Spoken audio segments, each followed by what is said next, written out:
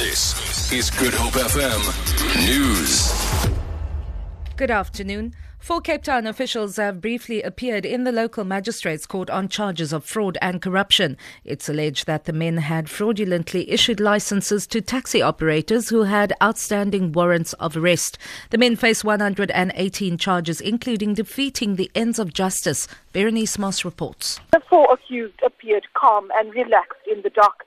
The state today requested a postponement, saying the investigation has not yet been finalized.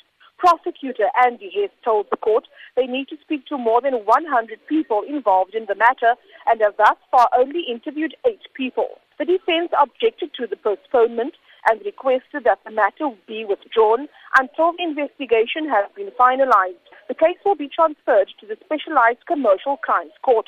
The matter has been postponed to the 22nd of October for further investigation. Berenice Moss, SABC News, Cape Town Magistrate's Court.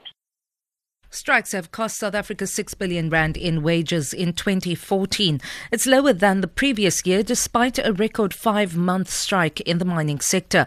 The Department of Labour has revealed its annual report on strikes that the manufacturing and mining sectors were hit hardest by lengthy strikes. Mining accounts for 7% of GDP, while manufacturing represents 14%. Meanwhile, a group of about 500 workers at the Boland fruit packing company Ceres Fruit Growers is marching to the Witzenberg municipality to put pressure on management to accede to their demand for higher wages. The workers, members of the Food and Allied Workers Union, have been on strike for about 2 weeks, demanding a 12.5% wage increase. Their employer is offering 7.5%. Police at George in the Southern Cape have confiscated several illegal weapons during a raid at Thembaletu High School. The school says it's facing a problem of learners dealing in drugs on the premises. Operation Commander Captain Mzoli Matabati says the principal informed them about the activities. We visited the school and then whereby we started to organize plan and operation so that we can bust the school and search for drugs and sharp objects.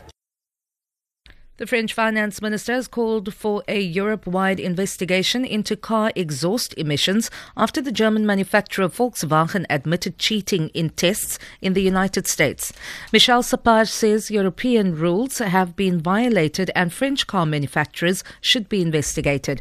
The BBC's Theo Legge reports. The European Commission has already said that this needs looking at. The French finance minister Michel Sapin has called for a Europe-wide investigation.